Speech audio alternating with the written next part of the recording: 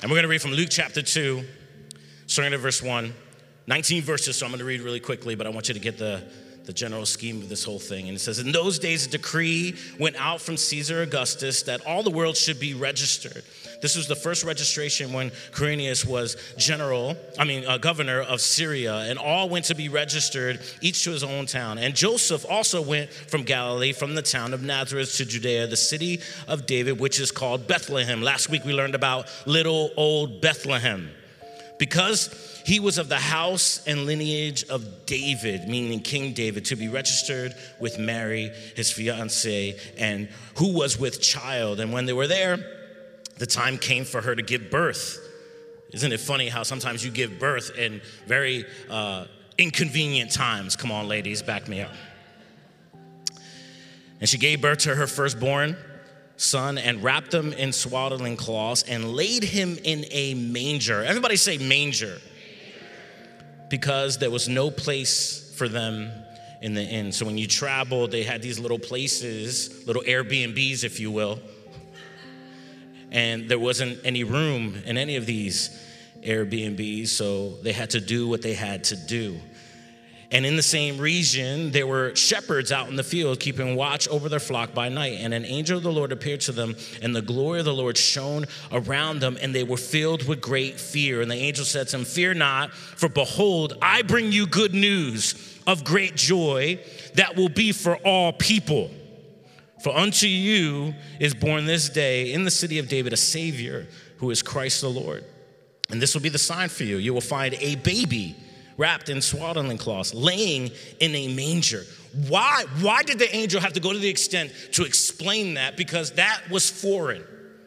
If you're talking about a Savior being born that day, they were going to have a little bit of a fancier, cradle or a fancier room, But instead, he had to be specific and say that you're going to find this baby in a manger. And suddenly there was an angel with a multitude of heavenly hosts praising God and saying, glory to God in the highest, and on earth peace among those whom he is pleased. When the angels went away from them into heaven, the shepherds said to one another, let us go over to Bethlehem and see this thing that has happened, which the Lord has made known to us. And they went with haste. That means they hurried, and they found Mary and Joseph and the baby laying in a manger, just like heaven told them. And when they saw it, they made known the saying that had been told to them concerning the child. And all who heard it wondered at what the shepherds told them. But Mary treasured up all these things, pondering them in her heart. A simple manger. Great news was found in a simple manger. Great news can be found in simple things. And that's what I want to talk about this morning, amen? So let's pray together. Father in heaven, we ask you, Lord, to speak to each and every one of us individually, God. You know every situation in this room. You know every disappointment. You know everything we're excited about, and you know everything we're distracted with. You know everything. So I pray that you flex on all of us right now, and you show us that you can speak to every situation in this room with just one word, because you're an amazing God. So take center stage today. This moment is yours. This room is yours. This church is yours. Do what only you can do right now. In Jesus' name, amen. Before you're seated, say loud and proud, say, I'm here. I'm ready. Draw me closer. Make me better. In Jesus' name, amen. Before you're seated, compliment the person's hair next to you. And if they're bald, compliment their shine. We love bald heads here.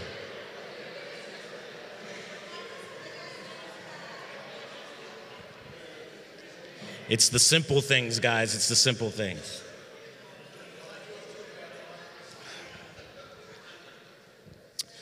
Shout out to my son Chase. He survived his first semester in college.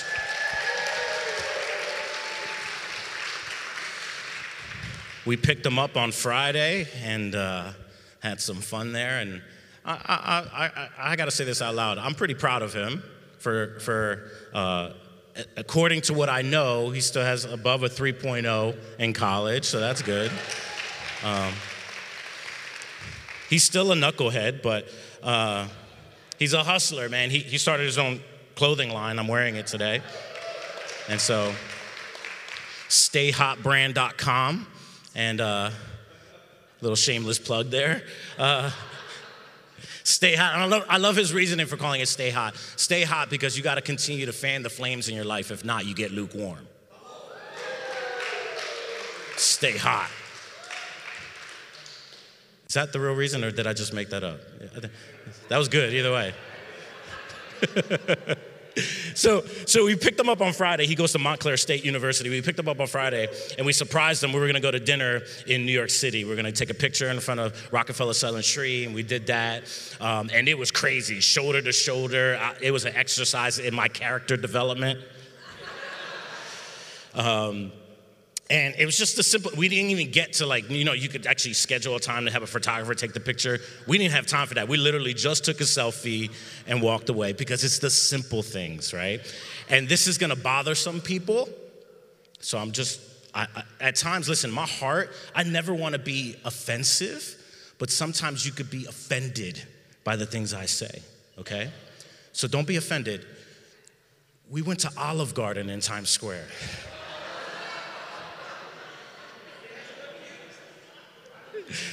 Right? Some of y'all are like, you were in New York City. You could have gone any restaurant. Y'all decided to go to Olive Garden, right? Yes, we did. Kathy's leaving. I'm so sorry you're offended. I told you. I don't mean to be offensive. I'm sorry. Kathy, I'm sorry. Come back.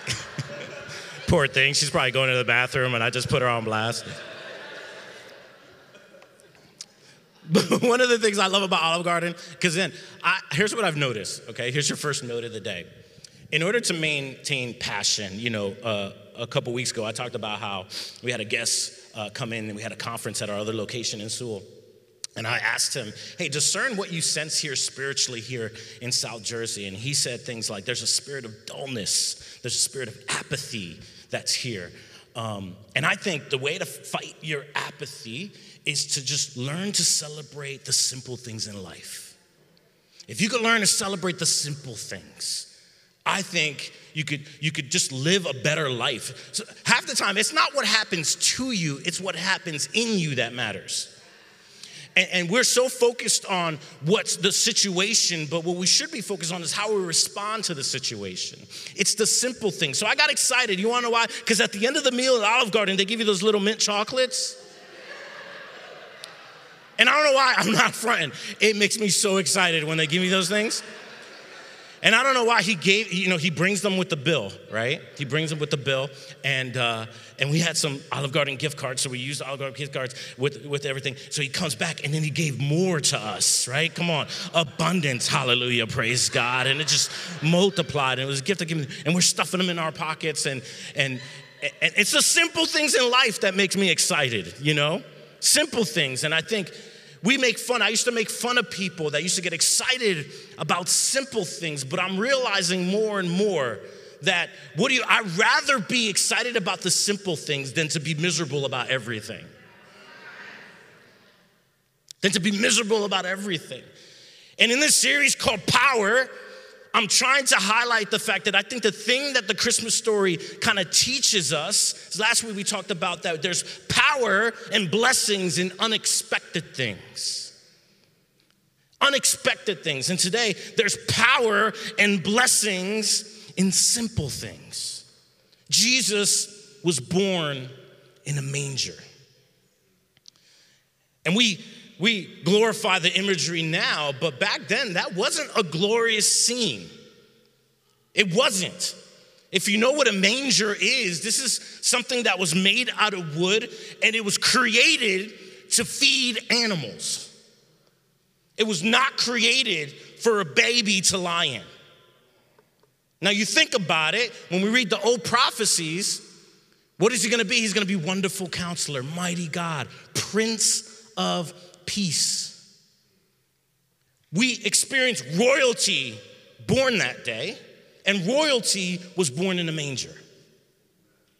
if I was God,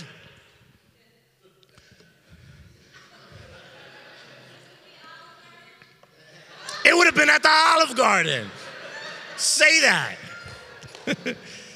No, if I was God, I would look, and thank God I'm not God, but I would look at how are other royal babies born.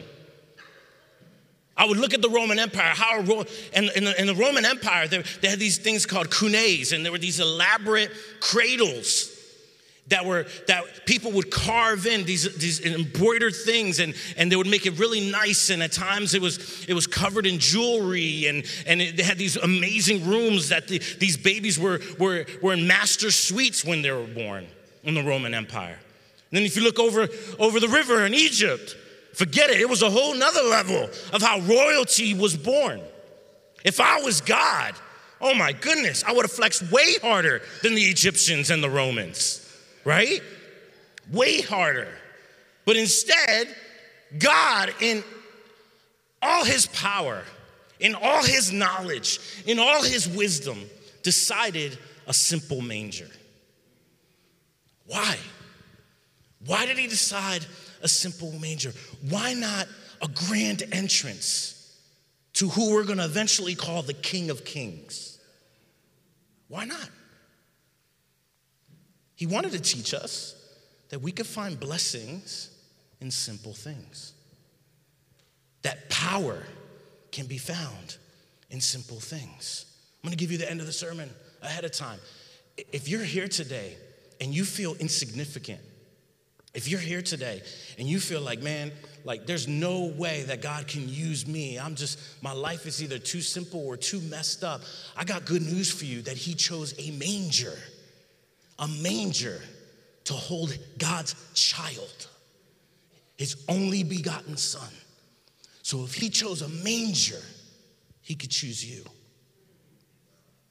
It's the simple things. It's the simple things that we have to lean into. Because what's the point? What's the point of living life if we're walking around miserable all the time? It's the simple things that matter.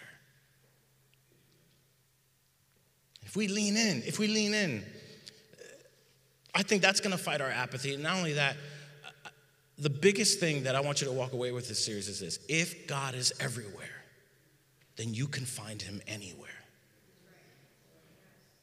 You can find him in the unexpected, and you can find him in the simple things. He is everywhere. Therefore, you could find him anywhere. And what would it look like if we chose the simple things? So from the story, we're seeing a lot of simple things that I want to point out, and I want to highlight some things this morning and let you go so you could do your last minute procrastinated shopping. Come on, somebody. Here's a simple things that he's showing us. Number one, the blessings of beginnings. I think the story of Christmas shows us the blessings of beginnings, the simple beginnings. Starting, just a simple beginning, just enjoying the simple beginnings. The Bible says, do not despise the days of small beginnings.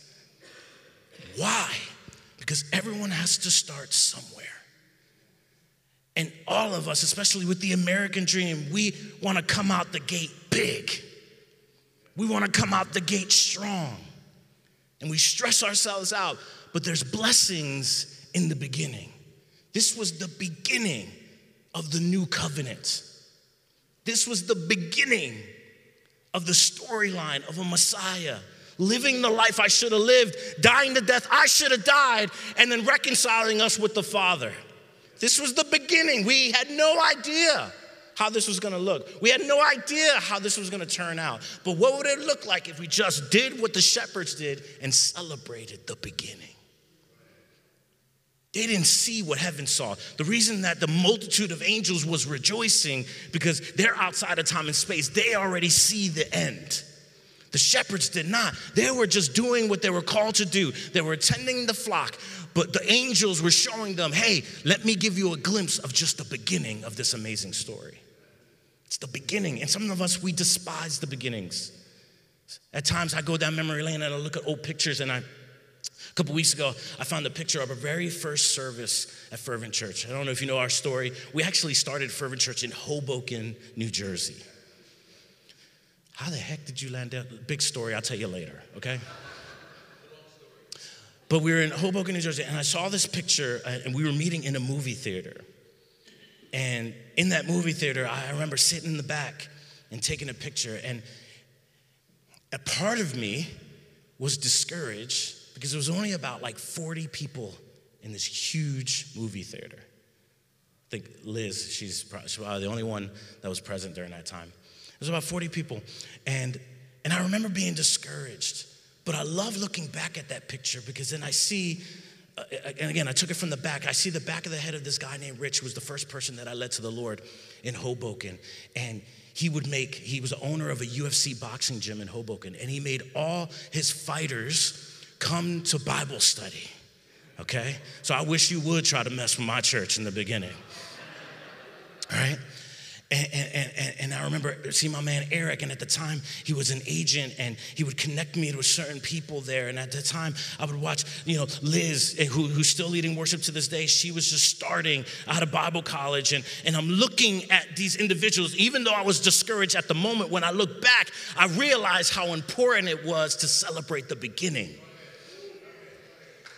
because powerful things happened after that beginning. I didn't know. I was discouraged with the 40, but I didn't realize that just a couple weeks later, we were going to have Hurricane Sandy come through. And then I thought, man, forget it. We're done. This whole church thing is over. But instead, God leveraged that, and it helped us reach even more people outside of Sunday for the kingdom of God.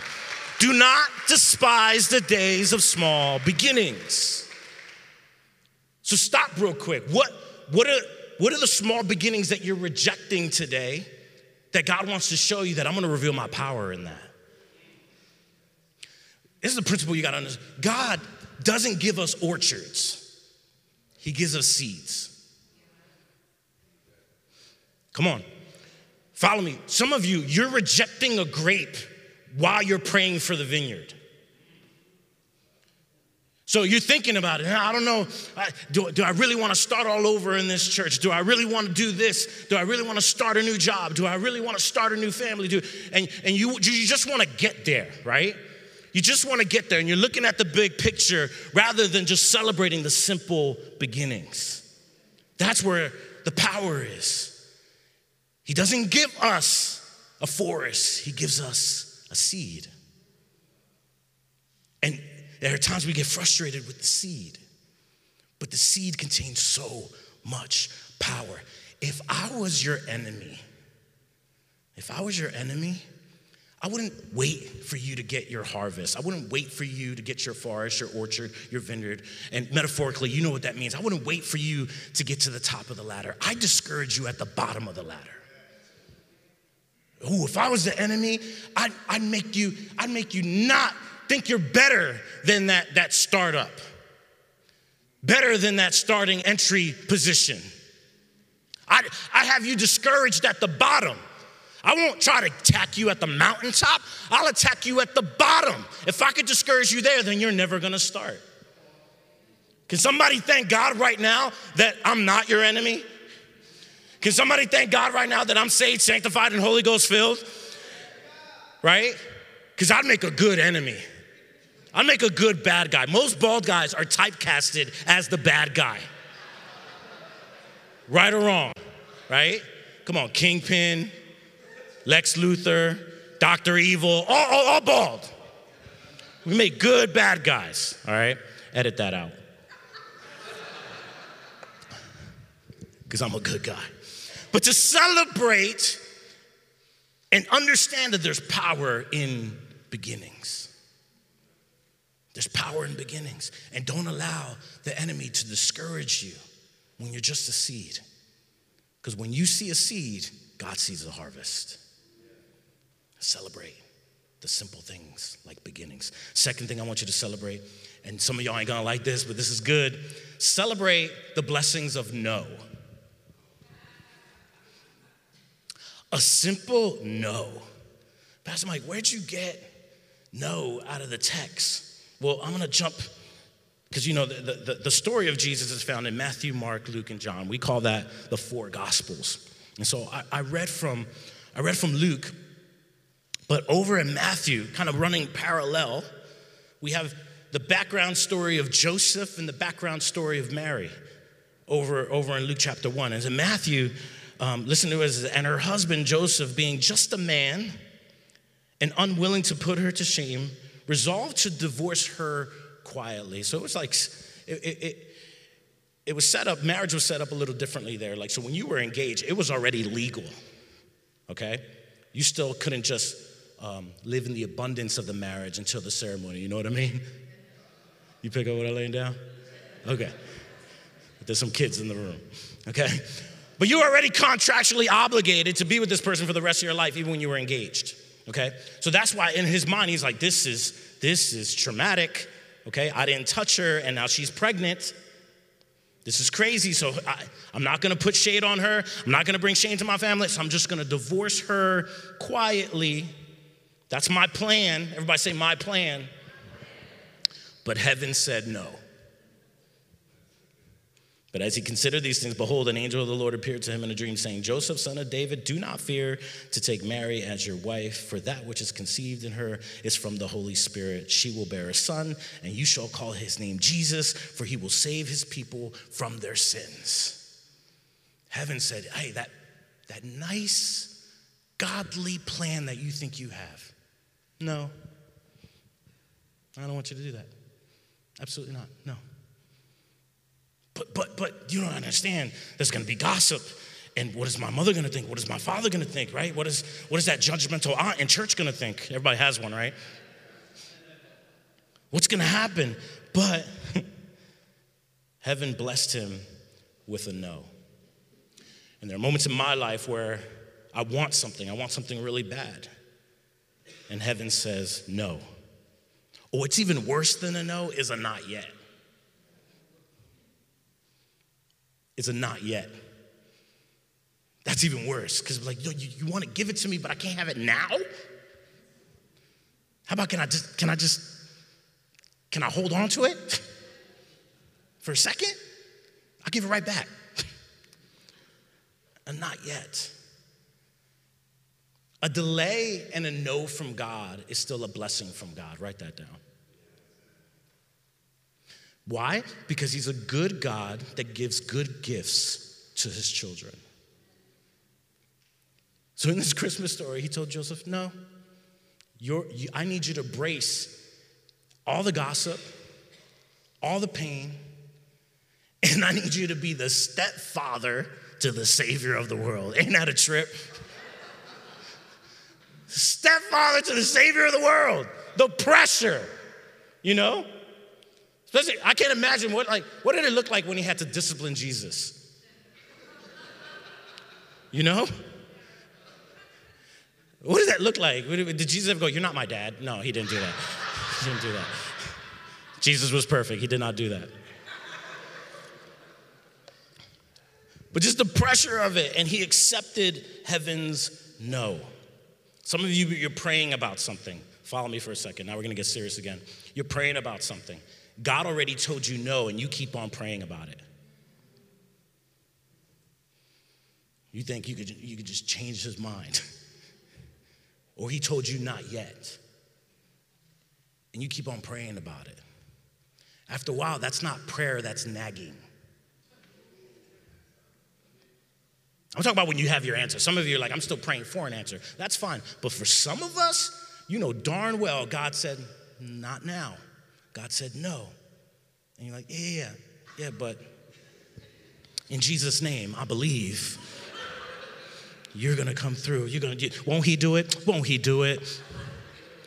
And you keep on praying. I'm telling you right now, when my kids, after I say no, and my kids keep on asking, I consider that disrespectful. Because I hope and pray that as they get older and they look back on all my no's that I've given them, that my no's wasn't to curse them, my no's were to bless them. And in the same way, God's not cursing you with a no. He's blessing you with a no. Because every good gift comes from the Father. Y'all getting this? Last simple thing that I want to hit you up with today. It's the blessings of being childlike. Again, if I was God, He could have done this. He could have just dropped Jesus on planet Earth as a 33-year-old man ready to kick butt and take names. He could have done it that way. If we see in Genesis, that's what he did, right? He just made Adam as a man, not as a baby, as a man with no belly button. Think about that. The front row is confused. The reason you have a belly button is because you had an umbilical cord to your mommy.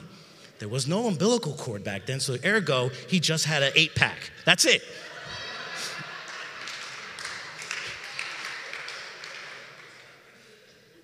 So if I was God, I would have dropped him down as a man, but there was something powerful about watching our Jesus grow.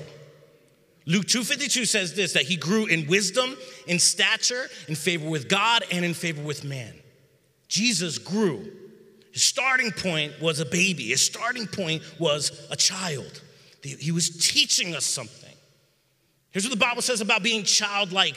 Write this down. It won't be on the screen, but Matthew 18:3, and he said this, "Truly I tell you, unless you change and become like little children, you will never enter the kingdom of heaven." Whew. What do you mean, little children? He said it again in Mark 10:15. He goes, "Truly I tell you, anyone who will not receive the kingdom of God like a little child will never enter it." There's this potency in childlike faith. There's this potency and just the simplicity of maintaining this childlikeness to our development. My prayer for us is this, that we have childlike faith with adult-like behaviors. We still need to grow, but there's something about being childlike that God says, hey, celebrate that. There's power in being childlike. Listen to me, if you're a young person here, here's my best advice to you. Don't grow up so fast. One of my biggest regrets is I just grew up, I couldn't wait to be an adult. I just wanted to rush to be an adult. I can't wait till I'm 21. I can't wait till I'm 30. I can't wait. It's just stupid. So my best advice to you, freeload till they kick you out. Come on, somebody.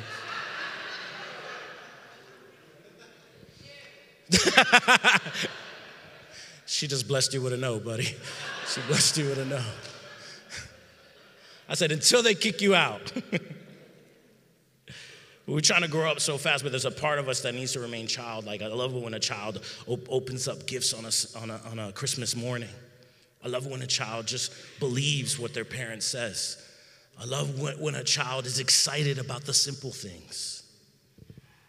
And I think for some of us, maybe a part of our apathy is that we're just grown up and grumpy. And can we go back to just being childlike? And I think it's important for us to maintain. And my wife's gonna get mad. I've been writing this book for years, and I promise you I'm gonna finish it. Resolution 2024, finish the book. In the book, it talks about your identity, and the basis of your identity needs to be that you are a child of God. If it's anything else, it's a faulty foundation. And here's why it's important, okay? I was drawing this up the other day, and hopefully this will make sense. So here's a little drawing I made on my iPad here. So this first column over here is when you talk about I am, this is your identity. And this is important because people don't see things as they are, they see things as they are. So your identity determines how you see things, okay? So it has to start with I am. And here's why, because if you don't start with who you are, then this is how you see God. So after you say I am, then you refer to God as God is then my heavenly something, but it's based off of your identity. Y'all following me? And then because you project how your identity to what you see, then you think this is how God sees things. And so after you identify who God is your heavenly, not yet. That's all right, leave it there. Well, you see that? For the Lord God Almighty. All right. He cares mostly about right? So here's the first one. If you just consider yourself religious, some people walk around, now you can throw the second line. Some people walk around saying, I'm just a religious person. And I run into this a lot because I am myself a recovering Catholic, and a recovering Catholics in the house, right? I'll meet you at the confessional after Mass today. I want to know all your dirty secrets. But if you just see yourself as religious, watch what happens. Then what is God? God is my heavenly judge. And then what does he care mostly about? He just cares about my performance. You see how that works? When it starts about your identity? Or maybe you're this other person where you just consider yourself a worker. Raise your hand if you're just a good worker. I just love to serve. I just love to work. I'm just a worker, right? So if you say I am a worker, then what is God? God is my heavenly boss. And then what does he care about? He cares mostly just about my service. You see how it starts with your identity? You gotta be cautious with this. Or, this gets a little ugly, maybe you're just like, when you look at church, you might not use this term, but you're just a client. You're just a client to the church. I am a client of Fervent Church. So when you're just a client, God is my heavenly therapist, and all he cares about is my happiness. All he cares about is my happiness. But then this is it. When you being a child of God, and that's the foundation. So the next one, if I am a child of God, if that is the foundation of your identity. If I am a child of God, then watch this. God is my heavenly Father. And then what does he care most about? He cares most about his presence. That's so important because some of us, you're like, I should have put, I am just a Christian. You probably put that up with religious because then you're only looking at God as either a judge or a boss or someone just telling you what to do, and it's all about your performance. It's all about how it looks on the outside. But if your starting point, if you understand the simplicity of being childlike, if you stand on the fact that I am a child of God, that means God is my heavenly Father, and he cares mostly about his presence. His presence. Not only, and I wrote the word presence because not only does he care about his presence, he cares about your presence in his presence. That's why the foundation needs to be that you are a child of God. Nothing else. Nothing else. You could be a child of God and something else, but the foundation needs to be that. Because if not, God is just your heavenly something that he never set out to be. And when Jesus teaches us to pray, he teaches us all to pray this way: Our Father. Why did he teach us to always pray that way? Our Father. Maybe it's also a subtle reminder that every time we pray, every time we talk to God Almighty, to recognize that your starting point is that you are a child of God. That frames up everything. Think about that, because isn't that why if you're just religious and you're going to God for prayer, some of us, we come in with our head down and we pray like this: God, if you want to bless me today, would you mind doing this? Could you come through this way? God, if you want to heal me, if you want to provide for me. What you mean if? But if we started off by saying, I'm a child of God, Father. And I know for me, I don't have the greatest relationship with my biological father. This is an area that I needed a lot of healing in. But on the other side of my healing, when I go to God as Father, yes, I come to him with respect, but I also come to him with intimacy. And if you just maintain that childlike faith, if you could look to God with intimacy and authority, Father, I need your help. And what father in this room would not jump up and do anything for their child?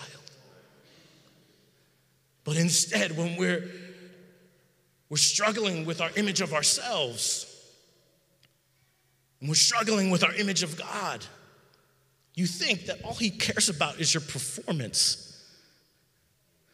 All he cares about is your service.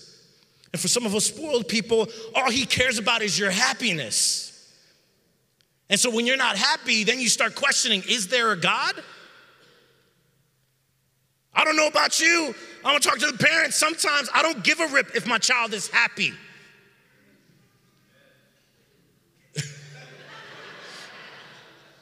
I care more about that he's healthy. I care more about that he's growing. Because sometimes being healthy and growing doesn't feel good. We call it growing pains. Trust me, I want them to be happy, but that's not my primary concern as a father. And sometimes when we mix it up and we have this spoiled Christianity that says, I'm just a client, he's my therapist, God fix me, help me, make me happy, make me joyful. He doesn't want to be your therapist, he wants to be your father. And sometimes your father will counsel you, and sometimes he'll discipline you. Sometimes he'll make you rest, and sometimes he'll tell you to get your behind up. We got some things to do. Because he's a good dad that gives good gifts to his children. But we miss it. We miss it when we overlook just the simplicity of life sometimes. And it's the simple things. It's the simple things. Can I read? I like sometimes reading from the Message version, when I've been preaching for almost more than 20 years, and so sometimes I gotta keep things interesting, and so I jump from different translations, and the Message version is just a paraphrase. It's not a direct translation, but it's a paraphrase. And I love this from 1 Corinthians 1, 26 to 31. If you're in this room and you feel like your life doesn't matter, you feel like you're not gifted enough, you're not good enough, you're not smart enough, you're not holy enough, I want you to listen to this. The Apostle Paul, as he's writing to the Corinthian church, he says this: take a good look, friends, at who you were when God called you into this life. When God called me into this life, I was an ex-drug dealer, an angry, fatherless male trying to prove to the world that he doesn't need anyone. So sometimes you got to remind yourself who you were before he called you. So Paul's encouraging, take a good look, friends, at who you were when you got called into this life. And it almost sounds like he's making fun of them, but he's encouraging them. And he says this: I don't see many of the brightest and best among you. Not many influential, not many high society families. Isn't it obvious that God deliberately chose men and women that the culture overlooks and exploits and abuses? Chose these nobodies to expose the hollow pretensions of the somebodies. That makes it quite clear that none of you can get by without blowing your own horn before God. Everything that we have, right thinking, right living, a clean slate, a fresh start, comes from God by the way of Jesus. This is why we have this saying: if you're going to blow a horn, blow a trumpet for God. He didn't choose the brightest and the best, the most influential, the high society families. Why did he choose a bunch of nobodies? Because God loves blessing the world through simple things. Loves it. It reveals his power. And I'm not saying that God isn't going to use your giftings and your talents. But at times, some of us need to surrender our giftings and our talents and just be nobodies before God so that God can show off his power to this world. It's the simple things. It's the simple things. I'm going to ask you to stand, and I just want to spend some time praying over us.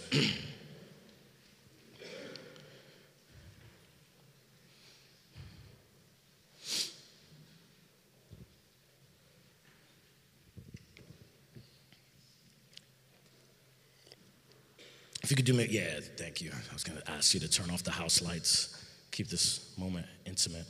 Every head bowed, every eyes closed. I was thinking about doing this many different ways, but I'm going to do it this way this morning.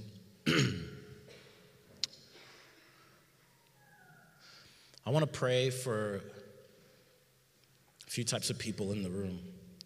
So if you can, make sure that you maintain the privacy and keep your eyes closed. And I just want to talk to a couple people today.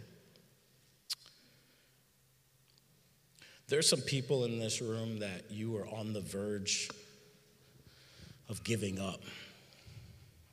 I'm going to go to the extreme, as in like giving up on a relationship, maybe giving up on church, and also giving up on life. Maybe there's some people in this room that the whispers of suicide have been in your ear.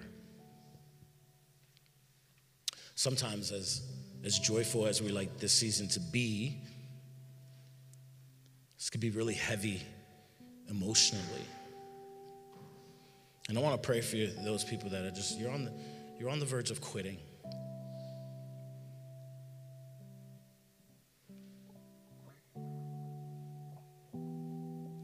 Maybe you've been listening to the lies of the enemy that you're not good enough. This isn't good enough. It's never going to happen.